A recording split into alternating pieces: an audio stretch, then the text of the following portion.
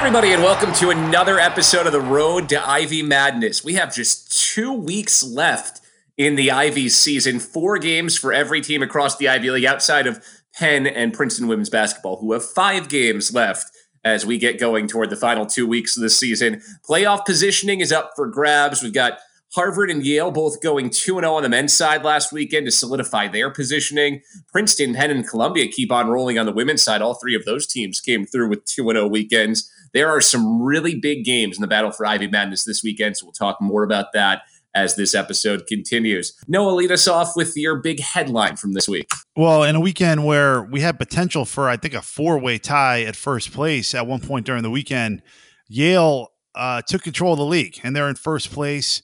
You've got Harvard and Princeton in second behind them, and then that race for fourth. Brown barely holding on to that fourth place with Penn, Dartmouth, and Cornell all still with a chance to jump into Ivy Madness.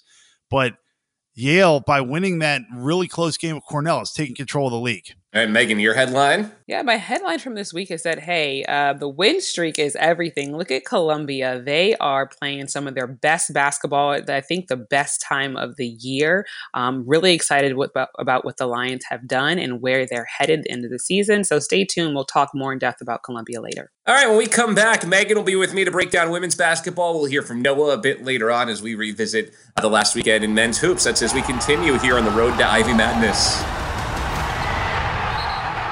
Megan Perry with me, Bill Spalding, as we really dive thick into the Ivy women's race. And just a quick note, I know Penn, Princeton played Tuesday night, have not played at the time of this recording. So we're going to kind of let that one hang out there on the ether. You can catch everything you need to know about that game on ivyleague.com. Also find it on both the Princeton and Penn websites. And you can watch the game on ESPN Plus, and we'll break that down on top of everything else next week. Okay, with that being said, let's dive heavy into women's basketball, where both Princeton and Columbia had perfect weekends. And let's start with Columbia. They've won 4 in a row now. They've thrust themselves into Ivy Madness positioning. They've gotten hot at the right time, Megan, and 2 wins, Brown and Yale. Let's talk Brown first. Took care of business in that one, dominating the glass and led by Sienna Durr, 17 points. Yeah, I thought Columbia was outstanding this weekend, and it's because they, like you said, they took care of business. They did what they were supposed to do, right? And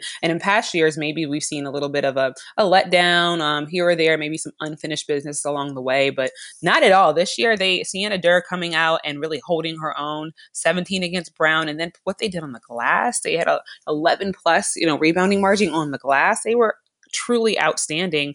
And also, I have to say, shout out to Caitlin Davis, what she did, 13 points, 12 rebounds, getting a nod for the rookie of the week, I believe, as well. So I think just Columbia has to be really happy with their effort. And, I will say, Bill, this team has an opportunity to really define their own destiny. Winners of 4 in a row, their confidence is surging, and they're going to have to go on the road to get it done coming up. They need to steal one, I think, in this upcoming week of play. But I think that the Columbia Lions have to feel really good about where they are, and this team's been fun to watch. Yeah, they do control their own destiny now, sitting in Ivy Madness positioning. Big reason why they're there is what they did on Saturday night. How about the swing from the first time they played Yale when they were blown out in a loss to Yale earlier in the season? They turn it around. They win 74-65 over the Bulldogs on Saturday. And once again, the story of this weekend really was Sienna Durr stepping up, being the leader that this Columbia team needed. She scored 18 points, had 8 rebounds in that win over Yale.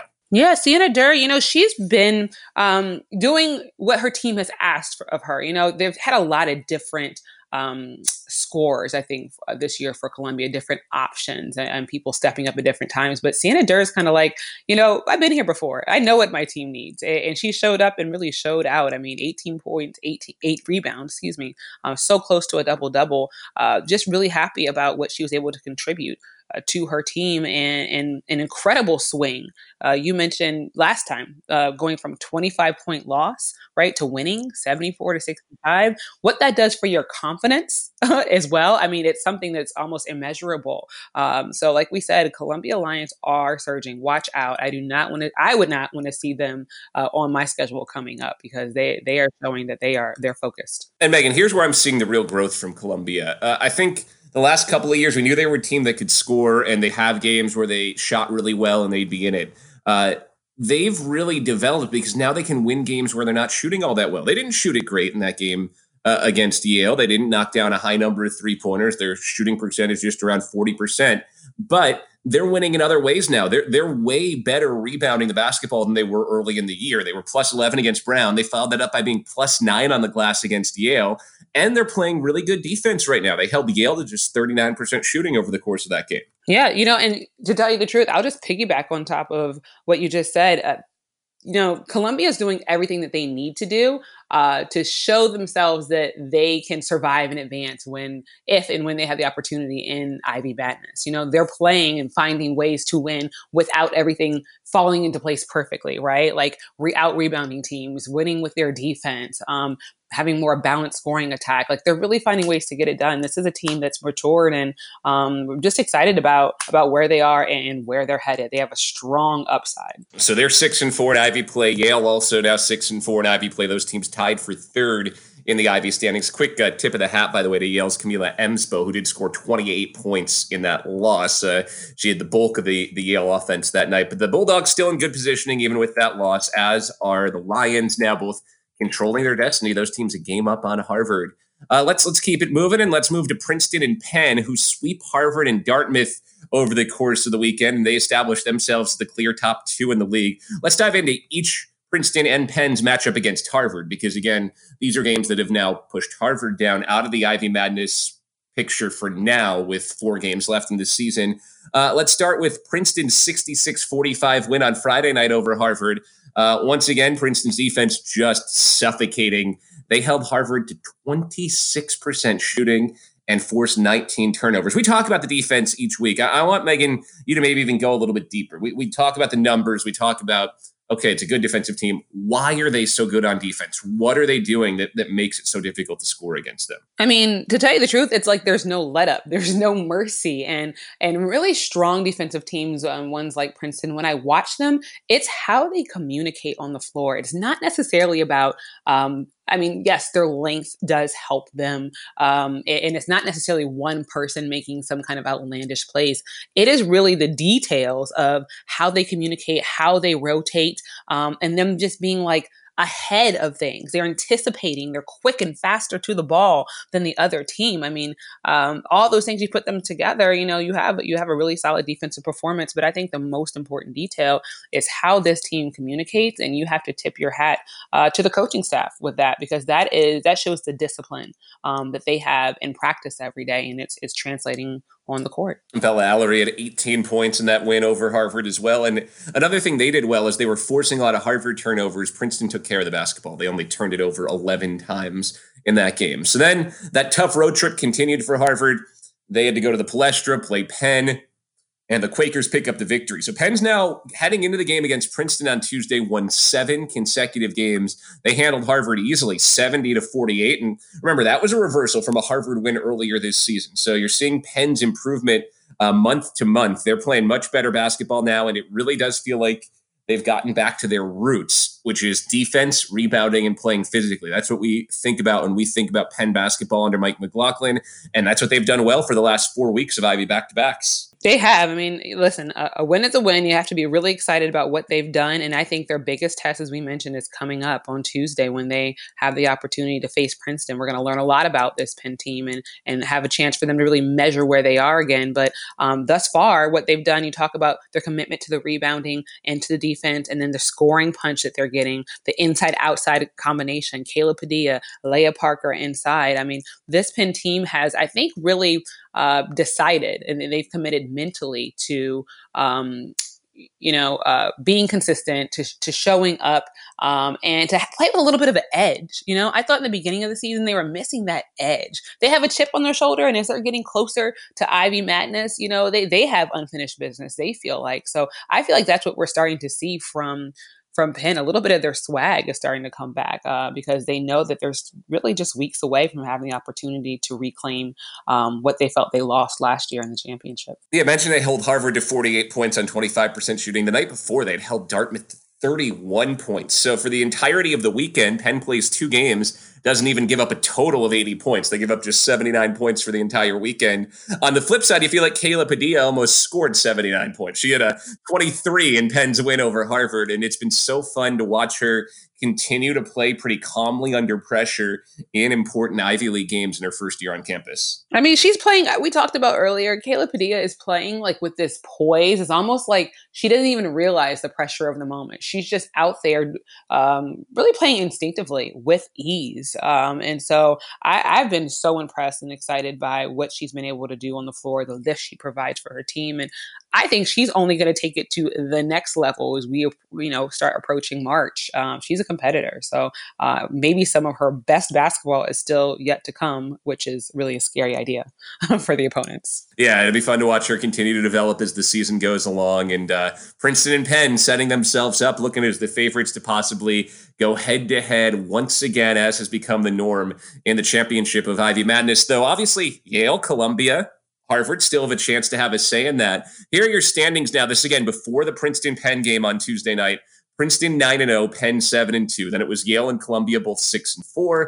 Harvard 1 game out now at 5-5. Crimson with 4 games left to try and flip the script there and find themselves into their home Ivy Madness. Cornell, Brown, and Dartmouth all sitting at 2-8, and they are 1 game away from being eliminated. 4 games left, 4 games out of an Ivy Madness spot. So all of those teams would need to run the table, and then would also need Yale and Columbia to lose out, which is theoretically on paper still possible, but a very big ask for those last 3 teams. Let's look to this week and some big games on the schedule.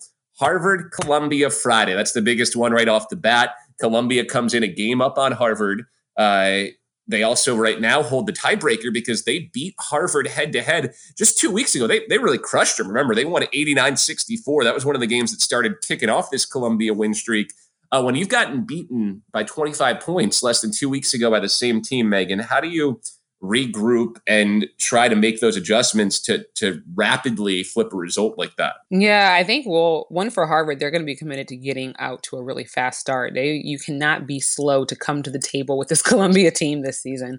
And Columbia, this is a huge test for them. I mean, to get the job done, they're going to have to do it on the road. And they're going to be battle tested. Harvard is not going to lay down. They're playing at home on Friday night. And I have a feeling that, Coach Kathy Delaney Smith will have her troops rallied. She'll have them committed to the glass. I think Jeannie Bain is going to be, focused on getting her job done on the inside. The question is she going to get some help from the outside? Harvard shoots the ball pretty well at home, especially from behind that 3-point line. So when I look at this matchup, the difference might just be what that 3-point ball does and Harvard's ability to kind of turn things around and put up some more points on the board. Yeah, that 3 ball was key for Columbia in that big win. Abby Shue had a huge night a couple weeks ago, so Harvard will be looking for her. And that was a surprising game for Harvard as well, because this season, Harvard's real strength has been on the defensive end. They've been really tough defensively. They've rebounded well. And if anything, when they've had issues this year, it's usually been scoring. So it was surprising to see them kind of get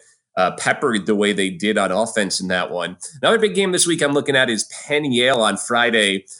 Quakers, again, before the game against Princeton, a game and a half up on the Lions in the standings in the race for second, game and a half up on the Bulldogs as well. And those Yale Bulldogs trying to bounce back from a 53-51 loss to Penn 2 weeks ago. That was a squeaker, one of the better low-scoring defensive games we've had in Ivy play. Penn did a really good job limiting the 3-headed monster for Yale, with Roxy Berriman and Camila Emspo being somewhat limited in that game. It's hard to do that twice against this Yale team that's so talented on offense. I so agree with that statement. And that's just really the challenge of Ivy League basketball, and especially with the back-to-back nature of it. But, this matchup with Penn and Yale, it's a big one. I think it's bigger for Yale because they really do have the opportunity to kind of face some of the challenges. You go back to last season, they were right on the cusp of Ivy Madness. And I think they have to look at this matchup and go, hey guys, here's our opportunity. We got to steal this one. This will be a major win if they're able to pull it off, but they're going to need their 3-headed monster to score. And they're going to have to really match the defensive intensity and the grit and physicality that Penn has been playing with. That's going to be significant. Well, we look forward to those 2 games, some other important road trips ahead as well. As I mentioned, Yale will play Penn on Friday. Yale will also play Princeton on Saturday, another big game for Yale. And for the Bulldogs, a tough tough test this week because, again, they have a 1-game lead on Harvard for that final Ivy Madness spot, and they're going up against the 2 teams ahead of them. For Harvard and Columbia, the challenge after Friday night is to then keep that emotional intensity when you're playing teams that record-wise are out of the Ivy race in terms of, contending right now. Columbia will then go play Dartmouth. Harvard will then play Cornell. And we know both Cornell and Dartmouth, though they haven't had great seasons at 2-8, they both play a physical, tough brand of basketball that if you are not mentally ready for that game on Saturday, coming off an emotional Friday game, Megan, you can get caught real quick and end up surrendering a game that's going to cost you in the standings. Absolutely. Oh, listen, I'll tell you, Cornell can't wait to steal a game, right? This is when I think Coach Dana Smith and her squad, they kind of sit back and salivate for the moment to really come in and make you play ugly basketball, to throw you off your game. And they definitely, you have to watch out for that because this is a team that, while the record doesn't really reflect it, they're feisty, they're hungry, and they can change things up. All right, well, we're looking forward to it. It's going to be a great week of basketball in the Ivy League once again. And by the time we get through Saturday night, there'll be just 2 games left for every team in league play, and that playoff picture will start to look even clearer. Megan and I will keep an eye on it all weekend long. We'll be back with you next week to give you all the scenarios heading into the final week of Ivy Madness. Noah Savage back with me, Bill Spalding, as we dive into the men's basketball portion of our program. We had some great games last weekend, Noah. Let's start with Yale, because Yale played 2 important games, 2 wins to solidify first place, and they played the game of the week, an 81-80 double overtime win against Cornell. Noah, they came back from 8 points down with 3:30 to go in the second half by holding Cornell without a bucket for those last 3:30, going on an 8-0 run. Azar Swain ended up tying the game with about a minute to go on a 3-pointer to send us to overtime. Yeah, and they had really great contributions from Eric Monroe as well. I mean, Jordan Bruner is going to be the headline with the triple-double, but this kind of was a game that's indicative of why Yale is so difficult. You have to worry about Azar Swain on the perimeter. He had 12. Paul Atkinson, again, you could just chalk him in for anywhere from 15 to 25 points and around 10 rebounds. He had 16 and 9. And then Eric Monroe had a huge 3 late in that game as well as Azar Swain, had the 7 assists, 15 points. And I believe he was the guy who drove and dished it to August Mahoney for a layup that a lot of guys would have forced the shot right there. And he has the kind of the head on his shoulders and the head on a swivel and the ability to pass the ball even late in game situations. They are really tough. And you got to give a lot of credit to Cornell, Bill, because they do this without Jimmy Boeheim.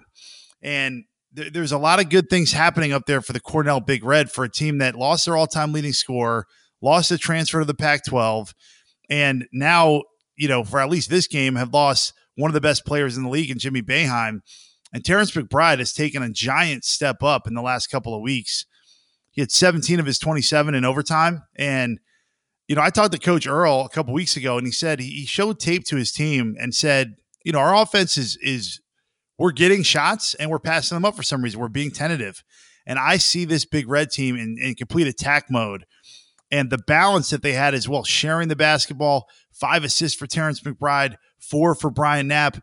Kobe Dixon's playing good minutes for them. They're starting to develop something up there. And for a team that doesn't have a lot of wins this year, you got to give them a lot of credit. Yeah, no, we're going to talk even more about Cornell a little bit later when we talk about the Cornell-Brown game that has tightened things up a bit in the Ivy race as well. In this game, though, I think for Yale, what impressed me is there were a number of times where, the game wasn't going well. They weren't playing well. In regulation, they weren't shooting well. They were going on scoring droughts. Number of times where they maybe could have let the game balloon on them or get out of hand. Again, particularly when Cornell got up 8. And they had the counter punches when they needed to. And the final counter punch was that play in overtime you mentioned, August Mahoney with the game-winning layup with 2 seconds to go. That was after Terrence McBride had put Cornell ahead with 15 seconds to go, kind of set the building into a frenzy in Ithaca. And you thought maybe Cornell was going to do it. It was a patient, deliberate possession from Yale. And let's talk about that Yale depth, because again, you think about who's going to take the last shot in a 1-point game. A lot of teams, there's maybe 1 or 2 guys you'd think about. August Mahoney probably would not be in the top 4 of who you think would take the final shot for Yale, but that's how much good scoring depth they have and how confident they are in their ball movement and different guys stepping up and making plays that, like you said, Monroe makes the pass to Mahoney and boom, Yale wins. Yeah, and, I talked to the Yale coaches, especially Justin Simon, a couple of weeks ago, and he pointed to August Mahoney and was like, that's the next guy. Like, he's the next potential great player on our team. And that's how you continue to have a great program, is that, yeah, you've got your great juniors and seniors, but you've got freshmen and sophomores and guys who maybe didn't play that much, even if they're upperclassmen, and you could point to them and go, this guy's next. And when he gets the opportunity, he's going to be great. And you see it in Eric Monroe. I mean, Eric Monroe, you just can't say enough about a guy who did not play that much the first 3 years. Now he's playing, and he's a complete star in this league. Then the next night, Yale went out and rolled Columbia. In that game, I think you saw a little more of the Yale we've seen at points this year, where they were just kind of clicking on all ends. They jumped out to a 16-point lead, kind of had it in control the whole way. 29 for Azar Swain in this game. And then I know we've mentioned it with this Yale team, but worth going back to what they do on the glass again. They're the best rebounding team in the Ivy League. And in that game against Columbia, they were plus 19. So you just have so many more opportunities to score the basketball when you're rebounding like that. Yeah, and you know what else is? It shows the different ways that Yale can win. Because the night before, they give up 50% shooting to the Big Red. The game against Columbia is more indicative of what they've done all season. They only gave up 28% from downtown and 40% from the field. The night before, they gave up 50 overall and 40 from downtown. And that's a game that's an anomaly for Yale. And the fact that even in a game where they really couldn't get stops like they've been doing all year, they still won. Then the next night, they kind of, they put the handcuffs back on the other team. It's just scary for the league, because you go, man, even if we could score against this team, we still have to outscore them. And it's rare that a team that's that good defensively can also score at that level. And the other thing is Azar Swain set a program record for threes made in a season with 83. And as a shooter, I could tell you that I would think of above 50. When you hit 50 in a season, that's a big season. I don't know why I had that number in my head, but I felt like if one of my teammates, or if I did that, all right, that's a lot. Now, there's been guys who've hit 90, 100, I think. Ryan Whitman had a season like that. Sean P. Jackson, Brian Earl. There's other guys who've had those seasons. But I could tell you that 83 three-pointers, when all the other team is trying to do is stop you from shooting threes, is a really impressive accomplishment. And he does it within the flow of the offense, and he has these huge games like he did against Columbia with 29 points. So Yale's now 8-2. They're in first in the Ivy, one game up on Harvard and Princeton. Let's talk about this Crimson team, which, early in the season had those tight losses. They were 3-3. They were on the outside looking in Ivy League play in terms of the race for Ivy Madness.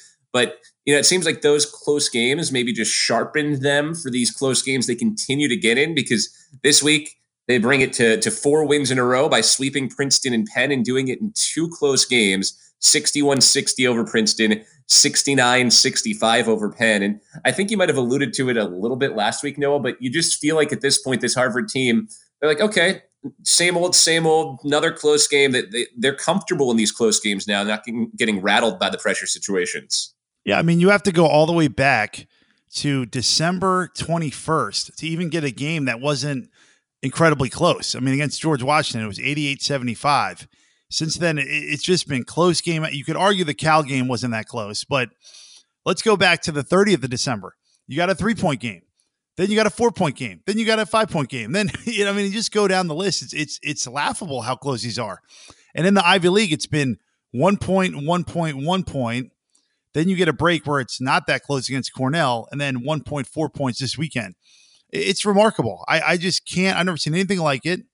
You throw in the double overtime game against Columbia. And what's impressive about Harvard right now is you have different guys stepping up.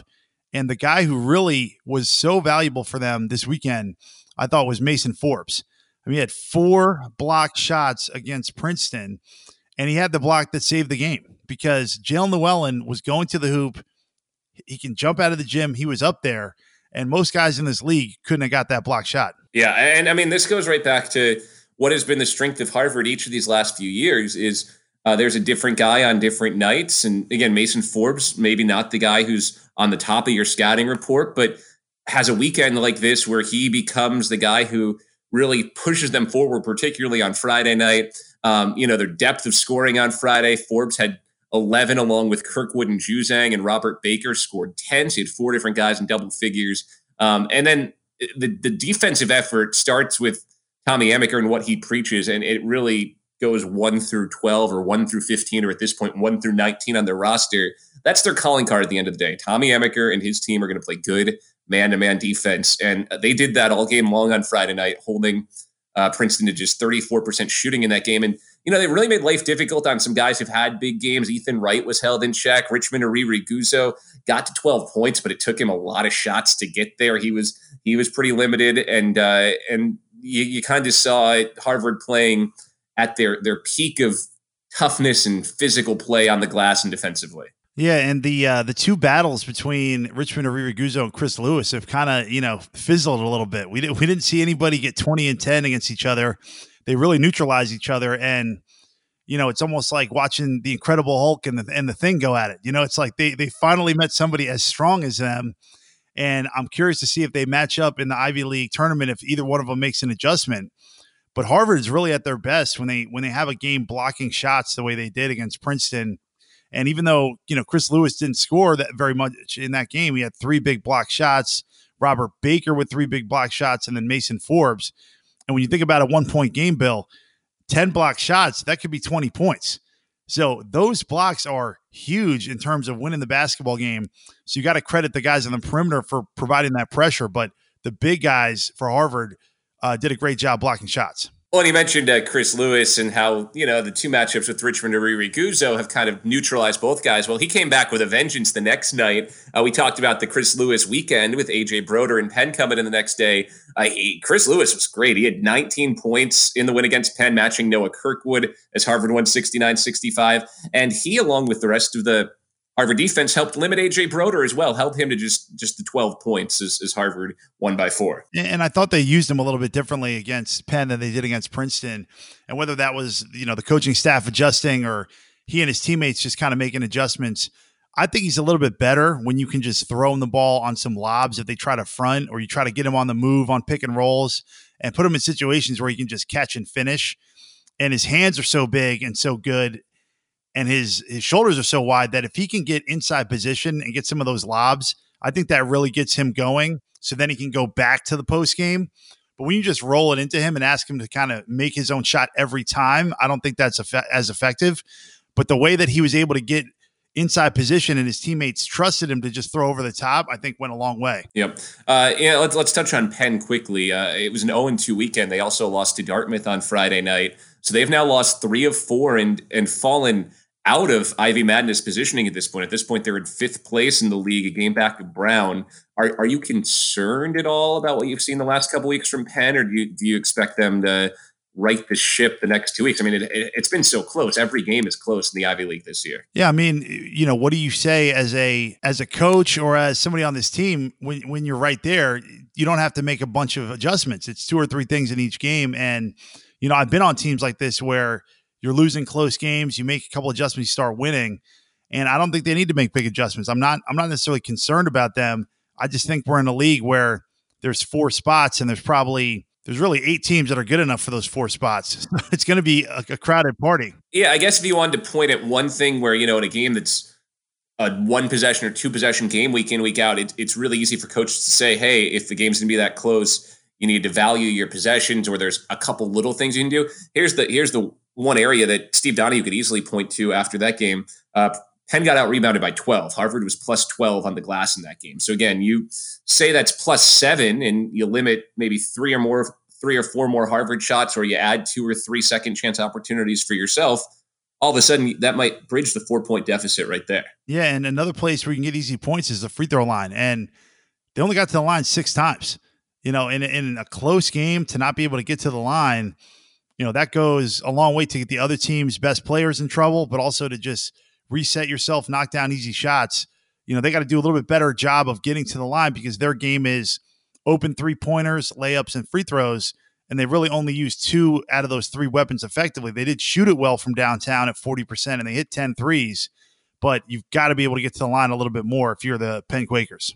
And hey, the last squad that's still in Ivy Madness positioning, as we mentioned, this Brown team is a game up on Penn now. Brown had an opportunity to go 2 games up on Penn with Cornell coming into town on Saturday, but we've talked about it. This Big Red team, even with Jimmy Boeheim out, playing really well, and they really dominated Brown. They beat them 63-45 in Ithaca on Saturday as the Bears had a tough second game of that New York City Ithaca road trip. And, it was a dominant effort on both sides for Cornell. They shot 52% from the floor, and they held Brown to just 25% shooting. Yeah, and you know what? Cornell's got a lot to be proud of for this weekend. I mean, you come out with, right, they started the weekend with 5 wins. And they come out against the best team in the league. They take them to double overtime. They had a chance to beat them. Then a team that's in Ivy Madness, they really drill on their home court and go end to end on them, play great basketball, share the basketball again. Brian Knapp with a career high 17 points. Terrence McBride follows up his 27 with 17. Kobe Dixon getting into double figures and had the 8 rebounds. And what you love as a coach when you're looking at this is how many guys got involved passing the basketball. Brian Knapp with 3 assists and then a number of other guys with 1 or 2 assists. And they did turn it over a little bit too much, 14 turnovers. But the fact that they were passing the basketball and still being aggressive and being in attack mode, I think that there's been a switch flipped mentally with Cornell where they say, look, we're not going to be the ones on our heels. We're going to be ones to bring it to you, to attack you. And then if we don't end up on top at the end, that's fine. At least we went out, being aggressive. And you could see that in the free throw numbers, 18 attempts. Yeah, and they're going to move forward as we look at the last 4 games with a serious chance to make an impact on Ivy Madness, even though it's unlikely that they'll get in. They play Harvard, they play Penn, and they play Princeton, their final 3 games of the year. So they've already proven that they're not going to be an easy out for any of these teams the way they've played the last couple of weeks. I would put very good percentages on the fact that Cornell has something to say about who makes Ivy Madness by at least winning one of those last 3 games against either Harvard, Penn, or Princeton and shaking up the race a little bit. Yeah, without a doubt. And if they can get Jimmy Boeheim back and still play with this level of confidence, I mean, there you got another 15 to 20 points coming right back into the lineup. But, they've got to be very happy with what they did in this game. They held Brown to 17% from downtown. Brown shot just 25% from the field. I mean, that's a great defensive effort. And then let's start to think about just what is in front of us this week. You mentioned Cornell will play Harvard on Saturday, so a game that has some playoff implication. But the real focus of this week is going to be through Providence and New Haven. That's where you really feel the big playoff implications. Penn and Princeton make the swing through Brown and Yale. Right now, Princeton, Brown, Yale in Ivy Madness. Penn 1 game out, gets that head-to-head against Brown this weekend. As you think about those matchups, so Princeton, Yale, Princeton, Brown, Penn, Yale, Penn, Brown, what are you looking for? What do you think is going to make a difference this week? And who do you expect to leave this weekend in good playoff positioning out of that group of 4? Well, I'm much too smart to expect anything at this point, Bill. You know that obviously in this league, I got a text from somebody who's not even really involved in the league. And he said, calm down, Ivy League. What's going on here? Like this league is so crazy that I'm getting texts that are just saying, wow, I can't believe these outcomes at double overtime games. But I'll tell you the player that had a great weekend for Princeton this last weekend was Jalen Llewellyn. And playing super aggressive, just playing loose, getting to the bucket. He hit a bunch of threes against Dartmouth. I mean, really, whether they were contested, whether they were off the dribble, he was in attack mode. And the matchup you always look at when you're talking about Princeton Brown is Brandon Anderson, who can easily give you 30, against Jalen Llewellyn, who can easily give you 30. And I'm not saying they have to go out and get 30, but they got to control the game. They've got to be in attack mode. They've got to get others involved. And that point guard matchup, as well as that kind of small forward matchup of Dominic Cho against Ryan Schwieger, are 2 places where I look to be keys for this matchup. Here's the question for me, the one final thing we're going to talk about here before we move on the road to Ivy Madness. For Penn, you would say you go on the road in the Ivy League, especially when you're playing Yale and Brown, and you go on the road in the Ivy League against 2 good teams, you go 1-1, you feel pretty good about that. Penn doesn't really have the luxury to go 1-1 now that they find themselves on the outside looking in. Realistically, they've got 4 games left this year. They probably need to win at least 3 of them to make Ivy Madness. So it kind of changes your expectations or your desperation just a little bit when you're in the situation Penn's in here. They likely need to find a way to win both of these, and at absolute minimum, go 1-1 with that one win coming against Brown. One thing I know about Steve Donahue and Penn is that, like they're like a killer in a scary movie. Like what you're never safe. So you cannot count them out.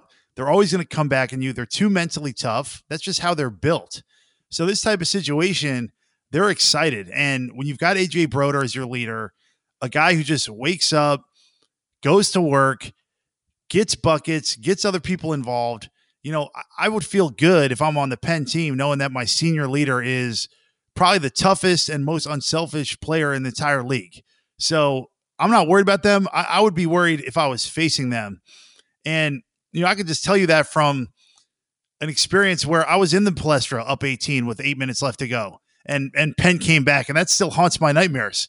So I know that Penn, their whole program for, 80 years has been built on toughness. And when you talk about toughness, you talk about, all right, everybody's counting them out a little bit. They got to go on the road against the number one team at Yale.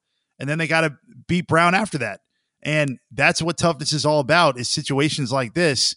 And I know they're excited for the challenge.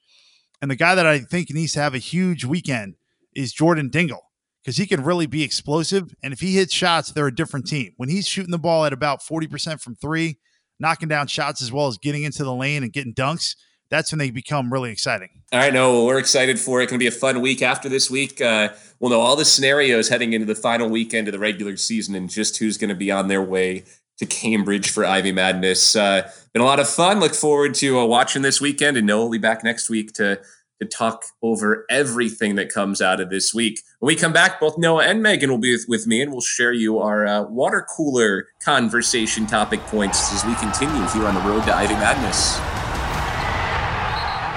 All right, Noah and Megan back with me, Bill Spalding. It is time for our weekly water cooler segment, what you should be talking about with your friends when you chat Ivy basketball. And Noah, we'll let you lead us off this time. Well, I just want to kind of shout out and discuss what a huge accomplishment Jordan Bruner had this weekend, notching the league's third triple-double ever. The other two, Dartmouth center Ian McGinnis in 2001 and Jason Forte, someone I played against in 2004. If you think about all the great players that come through this league, all the guys that were versatile enough to do it, who had the passing, the rebounding, and the shooting ability to be able to do it, it's just remarkable that there's only been three ever. And Jordan Bruner not only did this against Cornell this time, but came 2 assists short in the first outing against Cornell.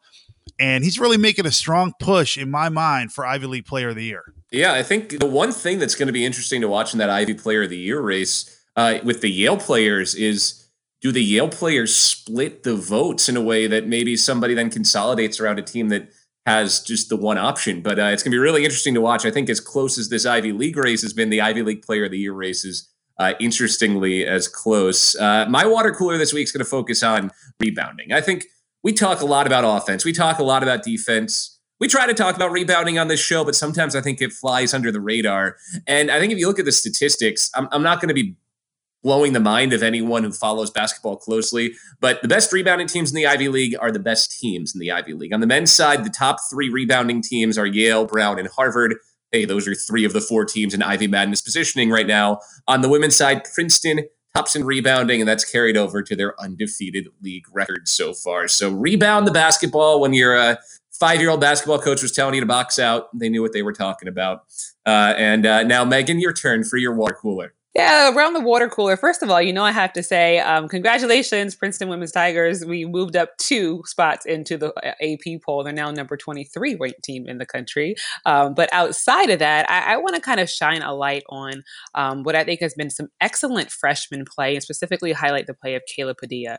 I don't have the numbers on this, but I think around the water cooler, we should be talking about the incredible feat that it is for a freshman to lead the entire conference in scoring. She's averaging about 18 points per game and has really been outstanding. And I think the main cog and Penn's incredible surge towards the second place in the standings so far this season. So shout out to Kayla Padilla. All right, reminder, we're with you every Wednesday throughout the course of Ivy Madness season, all the way up through Ivy Madness in a couple weeks in Cambridge, and then the NCAA tournament as well. Next week, we'll have just 1 weekend of games left, so we'll be able to break down all the scenarios, what needs to happen to figure out who's coming to Cambridge and who's stuck at home at the end of the year. For Noah Savage, Bill Spalding, and Megan Perry, we all say so long from this week and enjoy your Ivy basketball.